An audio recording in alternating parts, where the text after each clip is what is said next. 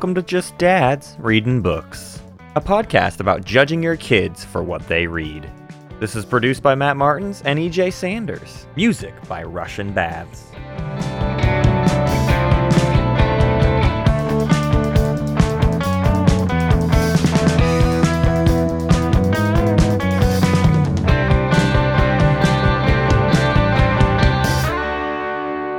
Oh, hi, and welcome to Just Dads Reading Books. I'm here with my friend EJ. And I'm here with my friend Matt. Boy, I'm so excited for today, EJ. I'm so extremely excited for today. Yeah, this is a bit of a step in the young adult direction, but maybe fully grown adult direction. We've really come of age today, you and I, as teen girls. We listened to Holes and we decided. Yeah. We decided that it was time to grow up. Today, we are going to talk about The Woman I Kept to Myself by Julia Alvarez. So here's what happened. EJ and I were about to go on a trip to Portland together. We were going to fly to Portland. I was already at a library, and I was like, let me just see if I can find something that maybe both of us can read on the plane, read on the trip, something or whatever. light. Something light. And I found myself in the young adult nonfiction section of the library, and I was like, well, we haven't really done any proper nonfiction. We did Sophie Blackall, who kind of does children's book nonfiction, as it were. Sophie Blackall. And that was really fun. But we hadn't done any young adult nonfiction. And then I stumbled on this thin little book that says Julia Alvarez Poems on the binding. And I said, young adult nonfiction poetry. Yeah. That's kind of like a lot of things at once. We haven't done. I'm just we've done basically none of it except for arguably young adult. And we had to do this just to bend ourselves to the whims of genre. And I am just so glad we did. So maybe to lead off with, before we even get into the book itself, what's your background with poetry, EJ? Yeah, so that's a really good question. I did not graduate from college. Everybody should know that I went to college for 6 years and somehow left without a degree. I just paid a lot of money to several different institutions and let them know that they can have it, and I will. It's not for me, but here's the cash. Right. I do not want the paper. I just want you to have the money. And so I did that. And then during that time of, what would you say, a foyer into the adventures of EJ's younger self, I took a lot of literature classes. Cool. Something that was kind of adjacent to all of the many different majors that I went through whenever I was in college. And I finally landed on broadcast journalism, which was something I really loved, but did not have enough money to continue after 6 years of college. Right. So, but I did take a lot of women's lit classes. You would read things like Raisin in the Sun, all sorts of, The Color Purple. Any women's literature. I took a lot of poetry classes as well. But just, writing classes, literature classes. Yeah. So I have some knowledge of what, what kind of style that Julia writes in this. What she's sort of going for, the themes, everything that's going on in this. Really beautiful, kind of touching book that is it's funny because you and me were joking whenever we were about, early in this book, we were joking about how it's just your aunt that is just who's just I got to tell you about life. Yeah. Smokes a cigarette and blows the smoke in your face and is like, that's what it's like being 40 and divorced. Okay. This book goes hard. For me, my background with poetry is very scant, very light. I think I even rejected poetry for a long time, which is funny because there's a poem in here that Julia sort of addresses that of poetry never did anything for anybody, and then she sort of turns that around. But before we get into that, for me, I shied away from poetry. I wasn't very good at studying it in high school, and I had a creative writing minor for all that meant, but it was like with script writing, not with the narrative and literature works or whatever.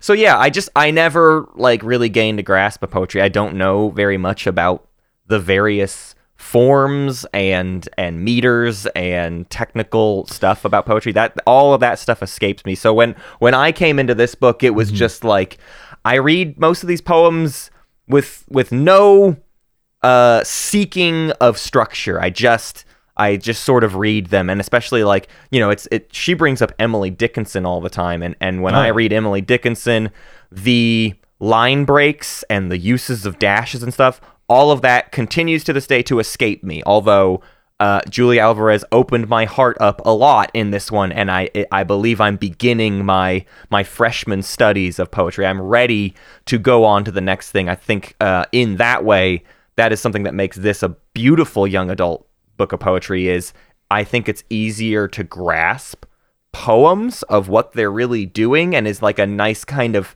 threshold to invite people into poetry. That's what I felt from it, even myself as a 33-year-old man.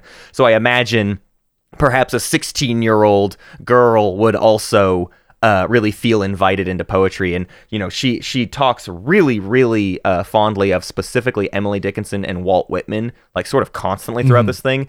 And even that is sort of like an inviting you in, like, hey, maybe you like this. Here's two of my favorites. I've brought them up numerous times. Go check them out next. And she like gives you like a reading list basically of poetry to try out next. And I feel like, and I'm not certain, I do believe that this entire book is 3 stanzas, about 8 to 10 lines a stanza, and they are, I think, in all iambic pentameter, maybe just some sort of pentameter, but they're all 10 syllables essentially. Every line is 10 syllables, which is something to notice about this. So if you are looking at the structure of this, that is how every poem is written, which in itself is very impressive. It's a lot of poems. I mean, it's like, just to write in the, you have to understand when you put yourself under that kind of constraint as a poet, right? It's very hard. And she mentions this a lot in the book. Yeah. She talks about how finding the right words is very tough. I think in Why I Write, which is one I think we might be reading, right? She talks about how it's like, how at the end of the day, like when she gets it right, it's the best feeling in the world. Like when she nails it, when she finally feels like she has expressed what she wants to express in any poem. Just the feeling of just how overcome with joy she is, because she is a poet at heart. She is an artist at heart. And it is a very, this is a very rigorous, I feel like, task, writing 78-ish poems, something like that, 75 to 78 poems, and to make them connect in this story, the way she tells this story, and then also it be in this very demanding meter is, I think it's some of the best I've read, and so very, very excited to talk about. So in that respect too, you feel that, and I feel like that's something my sort of heart is opening up to in poetry, is the idea of actively choosing to not write things down in the easiest way possible, and to mince words. Poetry is about like, nope, get into the details, which is why then, this book is, it's a quick read despite being like 150, 160 pages. It's just, much quicker than that poems. But I think the best thing about sort of the whole collection is it essentially reads like an autobiography of her life, but in dreams and glimpses and shadows of memories, where each poem feels so holistically its own, and it feels like its own. You finish a poem and you're like, oh, okay, that was a whole experience. Let's do another one, and let's do it 70 more times. And like, you feel the weight of this entire book by the end. It feels like a massive epic novel about a woman's entire life, where it's like, I don't know, the word count is probably less than Timmy Failure or something. It's not so gritty to where you feel bogged down by it. But at the same time, it's not so light to where you feel like you are breezing through. Right? Yeah. Like she does such a good job. Like there are some really, interesting classical poets who achieve this as well. Like Yeats, she mentions Yeats. Yeah. Does a good job of this. John Donne is another who does a really good job of just like, I don't feel the weight of their poems in the same way. Like I don't feel like I am trying to slog through what they're trying to say, but at the same time, there's a heaviness to it. The same time. Yeah. There's an impact in using simplicity that they can all convey. And Julia Alvarez, you can tell she's very studied, and it's just a really good piece of art she's written. She plays around a lot in it too. There's some of my favorite poems are definitely like the most simple, even in just the idea they're trying to express. I like simple language. I like kind of cutting to the chase, even in poetry. I think one of the ones you messaged me about was like Cannons. Cannons is the best poem. I read Cannons, and honestly, it escaped me a little bit. Like even it was a bit over my head as someone with like no knowledge. So I would love to hear you talk about that one to kind of get into this idea. I could read it real quick for everyone, and then maybe EJ, you can tell me like what it means to you. And I think we're gonna do this with a few poems. But Cannons was one I was like, once I saw it, I was like, EJ told me this one, and then I read it, and I was like, I'm stupid. I don't know. I don't even know what just happened. No, it's okay. Stupidity is something I'll lean into. But here's Cannons. Preparing for the Pico Duarte climb with only one half of a packing mule allotted to personal belongings, I had to choose between Bishop and Frost. Frost would be the perfect for the dialogue I planned to have with nature, but Bishop was addressing a similar landscape in her Brazil poems. I weighed back and forth, considering leaving a second pair of hiking shorts or my long underwear. Finally, I hate to say it, but I chose solely in terms of weight. The paperback Frost was lighter, smaller than Bishop, and would fit in my jacket pocket if the mule got tired and had to be relieved. This choice led me to think of how canons are formed, how books are chosen as the texts to be carried down the generations. Why Pound and not HD? And why Sir So-and-so and not more Sor Juana? I'd like to think the basis for the choice was on some better principle than mine, but who knows? Especially when I peruse my old Norton anthologies and note the shameful absence of certain voices, I wonder if they never existed, or if they were knocked out of the running for some silliness like the writer's sex. Perhaps those who selected were like me, who let an ass choose my mountain canon. That's it. I mean, there's not, what I love about this poem is I love the idea that maybe we have what we have throughout history. Like maybe we only have the Bible because somebody chose to keep the Bible around. Yeah.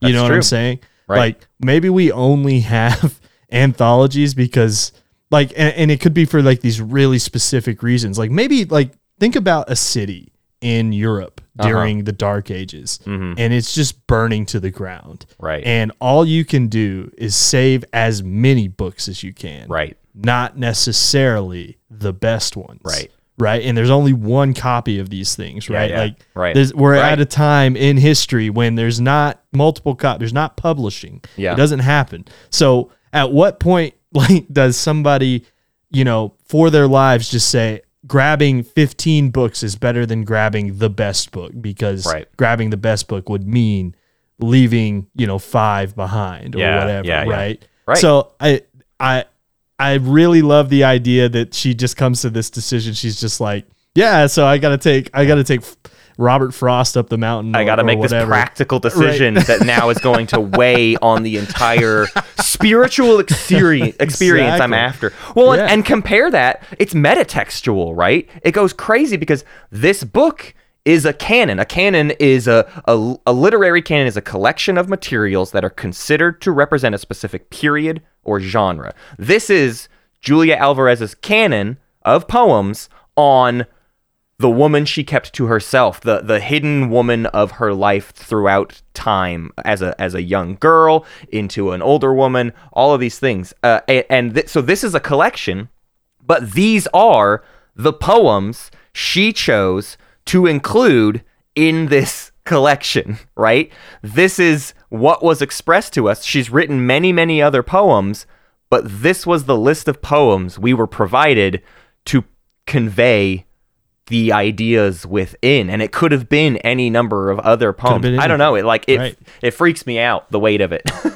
Yeah, so Cannons is the best poem in this book, in my opinion. I don't know. I think it just dives into those ideas. I mean, it seriously just made me think. I was like, do we literally have to put up with so many different works of literature just because like somebody couldn't pack it in their mule? Well, and that's what I think turned me off of poetry, like in high school, is I never liked William Butler Yeats. Okay, I'll say it. I didn't like him. She even brings up While You Are Young, or whatever it's called. When I don't remember what the poem is called, but it's like the most famous Yeats poem. And I never clicked with it. And in fact, one time in high school, we made like a little short film where the entire joke of the short film was it was like an NPR radio show of this guy obsessed with literature. It was called the Everlasting Literature Hour. And we made him this really pretentious, annoying guy, and all he did was read Yeats. And he read that poem specifically, like in the short film we made. That's like how much I mocked That's funny. This stuff. It's still funny. Right? But to me, this book opened my mind up to what that poem is expressing, which is just like, I'm just giving you a snippet. I think I always thought of poems as sort of egocentric and pompous, right? They have this attitude of like, I've perfected this thing. Whereas I think Julia gives off this idea of, I worked really hard on the words, but this is only to just try to convey like a single thought that I'm trying to put across or whatever. It's not, there isn't any ego to it at all. It's just, I just am trying to express an idea as best I can. Well, and then when she involves ego, right? Because she does do that eventually. For sure. There's the poems at the very beginning with the Seven Trees poems, which are very kind of intimate, like a really quick jaunt through her life, right? Like very much, like Cambridge, 1978 kind of stuff, and jumping around through the chronological order, these poems that define certain parts of her life. And maybe are most important to her to include. But I think that when she does include ego, it hits harder because she's not doing it in every single poem, right? Like Cannons is just this, like you said, this singular thought that just kind of like at the end of it, it's just like, whatever, I'm still bringing frost up the mountain. Of course. Like whether or not it affects my experience, like it's a lighter book, whatever. Right. Well, let's dip into the idea then, because I mean, this is Just Dad's reading books. We talk about young, like let's talk just about the young adult. Today's Just Dad's reading poetry, and like the notion of who this is for, because like we said earlier, this whole book comes off as like a 50-year-old woman talking to her niece about life, and is the niece listening to her, or is this just like, whoa, okay, sounds like you've got some baggage or whatever? Like, this is like an autobiography this woman's writing, and it's hard to know if a young reader would like click with this. I think there's some poems where that idea is almost put on its face, which is to say, like, I think there's times where she's using her own memory of like her teenage years and what she wished she could have had experienced in her teenage years, especially like with her relationship with writing and everything. And so I think to like a voracious reader, right, a kid who's just obsessed with reading already, this stuff would click. But with just like your average person, I'm sure they would have my kind of reaction to it, which is just like, I don't know, poetry, right? I don't know, but you are kind of an average person in terms of poetry, right? But it kind of clicked with you, right? It's true. And I think some of the ideas that best sell that are, there are plenty of normie poems in here. Yes. Poems for normies. So let's talk about another one, because both of our favorites is just this love poem. It's called My Bottom Line, and this is one where when I read it, I went, that's the one for a younger reader. She is just expressing love, and a young reader could read that and be like, that's love I want to experience. I want to know love on that level. And I think it's, some of these things are like, you know how when you slowly age and you kind of realize, like, I would rather take stock of simple things than my sort of grandeur of the romantics. I think this poem, and I'll read it here in a second, I think this conveys that in a way that is hopefully understandable to even someone who is still young and still a romantic, because it kind of captures both. So I'll read it real quick, and then we can kind of talk more about that idea. Yeah. My bottom line. I'm going to read this to you, EJ. This is to you. This is to my friend EJ. Okay, hold on. Let me prepare myself. You are the bottom line, my love. The net that catches me each time I take a leap toward an absolute that isn't there, but appears dispersed in the relative. Warm supper waiting when I get in late, my folded long johns on the laundry stack. The covers on my side turn sweetly down when finally I head upstairs from work that couldn't wait till morning. The love note tucked in my suitcase for my night away. It says the obvious, the old cliches I wouldn't want my friends to know we use for love. And God forbid my enemies should get a hold of these endearments. So banal, I would lose my readers' trust if someone published them under my name. But still, as I write mine with a smiley face, and slip it under the pillow on your side, or when I read yours in a hotel room, I feel more moved than by a Rilke poem or a Tolstoy novel or a Shakespeare play. My love grows stronger with the tried and true if it comes from you. More and more as we age, and the golden boys peer out of magazines with their sultry looks and their arched brows, I'm so relieved I'm not in ingenue, searching for you at parties, singles bars. I have you, waving when my plane gets in, curling your body in the shape of mine, my love, my number one, my bottom line. God, it's so good. That is the greatest love story that's ever been told. So and good. this is like her divorced husband. Like, Yeah, I think, I don't know. No. She was I don't divorced, think I think, so. a couple times, and I don't know if maybe. she, died knows? married or what. But like, this was a love she had and experienced, and you get to feel it. And I don't know. I think a 15-year-old anybody would hopefully feel that, right? They especially 15-year-olds, right? How many cliche love notes were you sort of obsessed with in your most romantic time? Oh yeah. Oh, you know me. Like I was listening to all the music that was all sappy, Sad and songs all about and- love and right. sad songs. Yeah, absolutely. But this is such a it's not necessarily the freshest take, but it's Right. It's a different take. It's nice to hear, I love how she even throws in her love for like Tolstoy like, just as a comparison. And it's really cool for the overarching plot of this book, Yes, right? If there's a running theme, it's just really nice to see that that's how much that means to her too, right? To compare thee to a summer's day, right? To compare thee to my loves, which is poetry, which is writing, which is literature. To be able to compare something that you love so much to the things that you love as well. Right. And that's what she's doing here. Right. And then it just ends so strong. Yeah. The my bottom line is so That feels touching. Does Tone come right after this? Quick question. Because Tone is another one. And I don't want you to read Tone because Tone is not one we both had. But It's a few. It's like four after. Yeah, there's a series so of Tone- love. It's all, well, it's my bottom line, and then it's like fights. Like there's like parts Yep. about arguing, and there's a whole. You go through the phases. You feel this through the peak of phases. love, and then it like dips down after and expresses the other side of all of that. Right. Well, that's why I love Tone, because Tone is about essentially hearing somebody downstairs and hearing her husband's voice on the phone, and just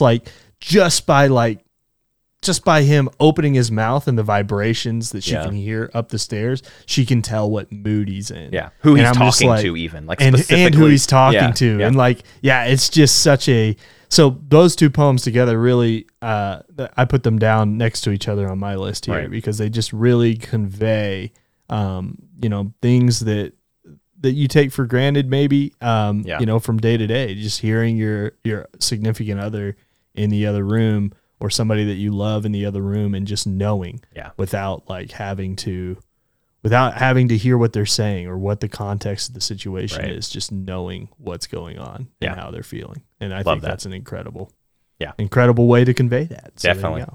Another one. We just literally have a list. At this point, we are just reading EJ's and my favorite poems, but I think they help convey to the listener right now, what, just the arcs that this goes through. So another thing is, she does a lot of tackling. She's from the Dominican Republic, and she talks a lot about things about her culture and coming to America. She also talks a lot about Christianity, as well as other, as her life went on, learning about Buddhism and lots of stuff like that. But one of the best ones to me was a sort of specific investigation of Christianity. And EJ and I both grew up in the South. The Christianity's all around us. Buddy. Yeah. And I think this one, we both wrote it down because it just speaks to our lived experience so perfectly. So here's why don't we ever see Jesus laughing? Why don't we ever see Jesus laughing or cracking a joke or telling a tall tale that makes his glum disciples hold their sides? Seldom are they shown smiling. If at all, it's Judas with the twisted mouth. That's how in famous paintings you can pick him out. But Jesus, do we ever see him break into delighted chuckles the first time he works a miracle and wine pours out from water pots, saving the wedding day? Nobody ever laughs in the Bible, except for the pregnant Sarah's belly laugh or Yahweh's ha of the know-it-all in Job. Probably God smiled on the seventh day, looking down at creation, calling it good. Let's hope. But it's his son I want to see in stitches, infused with the Holy Spirit of the ridiculous, a God made flesh and full of nonsense, guffawing at the thought that he is briefly dust and knows he's dust, but also immortal. Maybe he smiled at virgins toweling his feet with their hair, or fumbling Pharisees. But I want much more. If I were doubting Thomas, I would ask to hear him laugh. Who cares about his wounds? Loaves and fishes multiplying like rabbits, lepers with creamy skin, the lame leaping, the blind seeing, Lazarus rising up as if death were a nap. Good news galore. I might believe him if he smiled more. It's just such a good point. It's just a good point. Yeah. That's all. It's something that I never thought, but the second she said it, I went, yeah, that's why, isn't it? That's sort of the whole, that kind of gets at the whole issue I have, maybe. You would think that somebody who is as charismatic as Christ the Lord Jesus would also be funny. Right. I mean, think of the people with the most charisma that you know, just people who just exude confidence and charisma. And are any of them not funny? Right. Right. Yeah. Are any of them at any given time not laughing at themselves? Isn't it a critical nature of someone that has followers to be charismatic, you're saying? To bring levity, right? That's what makes them charismatic. What people want to follow you whenever you show that it's just you just have a lot of, you're chill, you have a lot of levity. Right. You know that this is one big joke. You know that you're dust. And you know that there's nothing at the end of the day, you're going to be born, you're going to die. And there's really not, there's just what are you going to do in between that? Right. Yeah. Are you going to be so self-serious as Christ the Lord that you're not going to, have some fun, and obviously when I thought on this poem, and the reason I wrote it down is because I did want to kind of throw a little shade at it because I think it is a little unfair. There are definitely a lot of depictions of Jesus, and even in the Bible, there are some situations of levity. Well, and I think even devout Christians can take this poem and understand her meaning with it, which is just to say there's always more room for levity. I think the thing that I want to take from it is, why aren't Christians who follow who follow Jesus? Yeah. Why don't they depict more of that Right. versus all of this very somber stuff. Yeah. Why isn't that know? their favorite stuff to Right. show off? Like, why Yeah. aren't we showing off like him feeding people more? you Yeah, know? sure. Like, or, Right. Or Yeah. like all, those scenes where he is kind of, he is bringing joy to the world, right? Yeah. Like those sorts of things. Right. So yeah, it is kind of the whole problem Yeah. with it, but it's a good poem. Yeah, well, and it's nice that it's there to, again, this is an autobiography. It's not like you're meant to definitely relate to this. I think a Christian can, like I said, read this poem and still understand like where she's coming from, and it's about her lived experience. And I think that gets echoed, especially in a lot of the things where she talks about language, because her native language is Spanish, and there are so many great moments. Sometimes they're just snuck into a poem about something completely different, and she's just like, but also don't forget that like sometimes my brain thinks of things in Spanish, and I want to make it about that. And there's a series of 2 poems. I won't read both of them, but you should know, like, from a structure standpoint, this book is amazing. Like, it takes you through motions, and it gets you into, you spend highs and lows. You spend 6 or 7 poems kind of all within one ideal, and it perfectly transitions into the next thing she wants to express. This book crushes like a fiction book, but is like nonfiction, right? Like, these are all like staccato poems. Right. Like, it's just a new thing, but it's like I still feel like I'm going through sort of an arc of things. So one of those is there's a poem called In Spanish, and she talks about sort of how she generally likes a phrase in Spanish more, or at least the way certain ideas are conveyed. And I think this is true of anyone who goes through like a diaspora, right? Someone who comes to America or a westernized English-speaking country from anywhere else.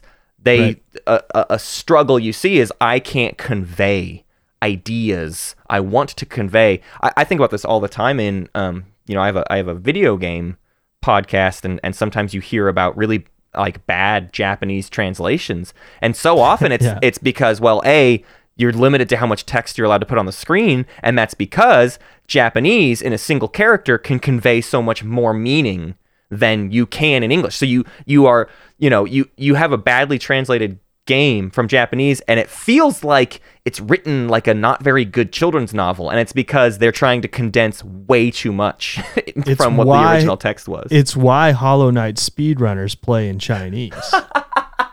Sure. Because the dialogue boxes are too long. Yeah, exactly. So the idea in Spanish is essentially conveying that. And what's beautiful about the structure of this book is you read that, and I don't know, I wonder if you had the same exact feeling I did, EJ, where I finished that one and I went, hey, I get that. And yeah, I understand a desire for like other languages to sort of dog on English, and I get it. English is sort of a very legal language, I think. Sometimes that's how I think of it. It is very often like what legal texts and legal precedents are sort of based in or whatever. It just feels like a dry, nasty language that we all get to dog on, and that's fair, and you should. But you leave the poem thinking that, and then she immediately follows up with, hey, listen, I think English can be beautiful too. And that's great. That's where you comes in. So let's read you. And so everyone knows, again, she spends a lot more time like talking about the flourishes of Spanish, and it's just, this is a fun one to read where she gets to take one moment. Is this my favorite one? No, but I do like this one a lot. This one's cool. You. I love how English has a single you. No tu, no usted, no trying to figure out where strangers rank in the hierarchy of my respect. Are you a formal or familiar you? No asking permission or apologizing if I get it wrong. I love the true democracy of you. The pampered son of the .com millionaire or the coal miner's daughter. All are you, united in one no-nonsense pronoun. Comforting when I write because it means I'm leaving no one out. Even a line intended for an intimate includes you, and also you. In this, my Noah's Ark, everyone is invited and can board in 2s or 3s or singly, those unborn as well as ghostly antepasados who used to be usted are now dust. At sea in mystery, we all become human cargo down the generations. Once you get used to you, all faces seem to hold the face you love. Each child could be the one you never had. Each girl, the girl you used to be or who your mother was. You is inclusive, like that Beetle ad where linebackers kept piling into the car. I forget what the point was, but I'd watch and understand their yearning to be one, just as I once climbed into a second tongue, and it made room for me in its pronouns. You know what's the best about this poem? So, obviously, I love the kind of the jab at the end with the pronouns is sure. Great. This was written 2004. in 2003. Yeah, right, 2003 or maybe who knows when this poem was written. But yeah, Julia's way ahead of the curve on sort of modern sensibilities. Yeah. Mm-hmm. But I also love that this gets called back in a poem that we're not going to be reading today, but Reading for Pleasure. Oh yeah. At the end of Reading for Pleasure, she has a line essentially that breaks the fourth wall, and it's just like come here, you know, like very, and she calls back this poem because she's talking about she loves when writers break the fourth wall and talk to me, the reader, but she's also saying to I'm talking to you, who is anyone but is you, but isn't, but is, but isn't, it's but you, is, but it isn't, doesn't have to be right. Yeah. She does a lot of that in that poem, and I just think that that callback made you worth it. Like this made this poem worth it. Yeah. So yeah, very, very good poem. Not much else to say about it. Well, the only other thing I will say is something I love is it also captures that sense I was saying beforehand, where different languages can change your perception of society, of things, right? So the section where she's talking about, getting used to you meant everybody was a you. I did not have to think about usted or tu or any of that. Everyone became equal as my brain adapted to a new language. And I think that's true of all languages. I've always been a person who's really bad at learning new languages, but boy, I respect the heck out of not just like learning the memorization of a new language, but learning sort of how the entire culture behind the language composes itself and structures itself because of the structure of the language, right? There's that same idea is brought up. I'm going to bring up Japanese because I watch like YouTubers that talk about Japanese video games and stuff. And like one of the ideas is you can get like a lot of different, they're not even really pronouns in Japanese. I do not know what they call it. This is, of course, referring to a video about Boku no Natsuyasumi, which is a video game, and everybody knows it's a very popular video. But Boku, he talks about in that, Boku is sort of a way to refer to a small boy. And there's eventually a point in your life where you upgrade from Boku, and you are no longer a Boku. You get like a new word to sort of describe yourself. But you sort of choose the moment you want to become that, right? The moment you become a preteen and become a teenager and become an adolescent and become an adult or whatever. Something else. And those ideas, I just think that's beautiful when you can express those sorts of things. So I thought this was a wonderful, for me, sort of memory of those kinds of ideals. Okay. We have one more. Today's going long because we just want to read all these, but we have to. This is so good. This is so good, and we must read this last one because this might be my favorite one out of the entire mix. This is, if I had to rank them real quick, I'd go Cannons, Why I Write, You, and then like Tone. The rest or whatever, yeah. Yeah, the rest. Why I Write. Those are the three. Is right there towards the end. It's like it's among the last 3 poems. It's basically the climax of this. It's the second to last poem. It is the penultimate poem.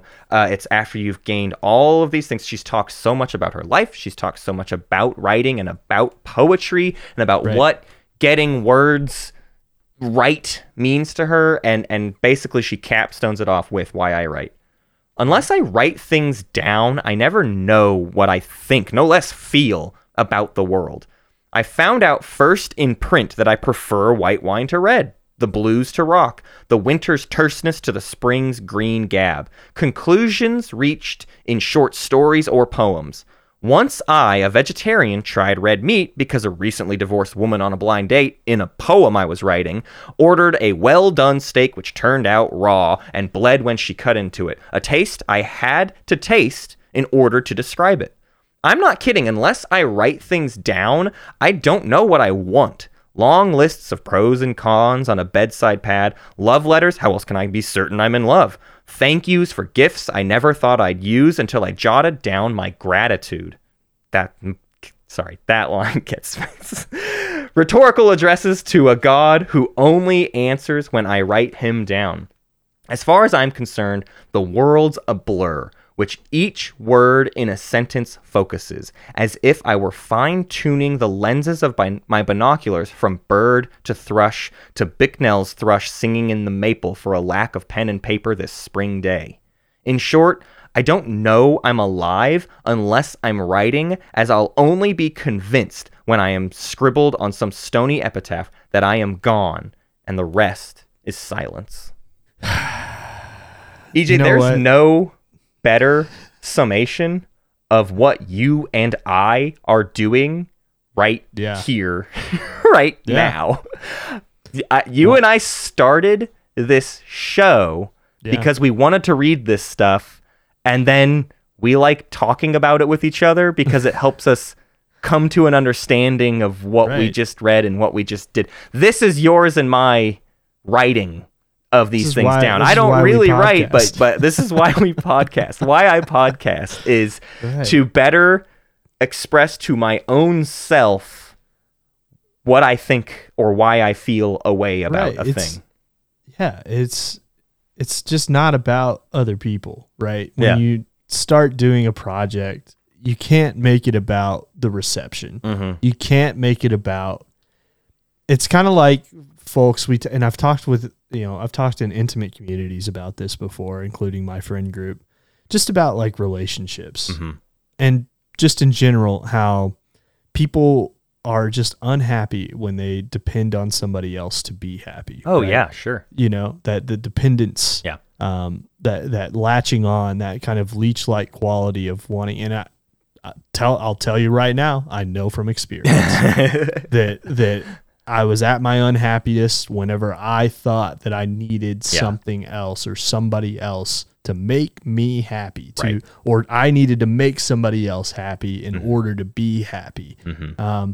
And that's just not the case. Right. It is just not the case. And the longer it takes to get to that conclusion, right? Like, and it sucks as somebody who's in that spot to feel like people are telling you that, because when you are in that spot, I can tell you now, there's nothing worse than somebody telling you that. Oh yeah. Yeah. Just being like, be happy by yourself. Thanks. That's not helpful at all.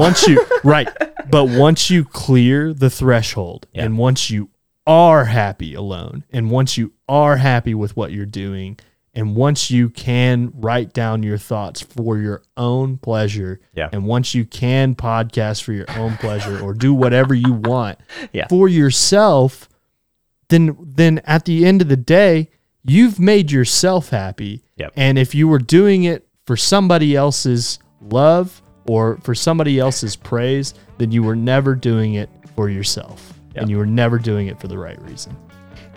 And that's it. That's it. Go read this book, okay? Just go read this book. Good night, everybody. I love you.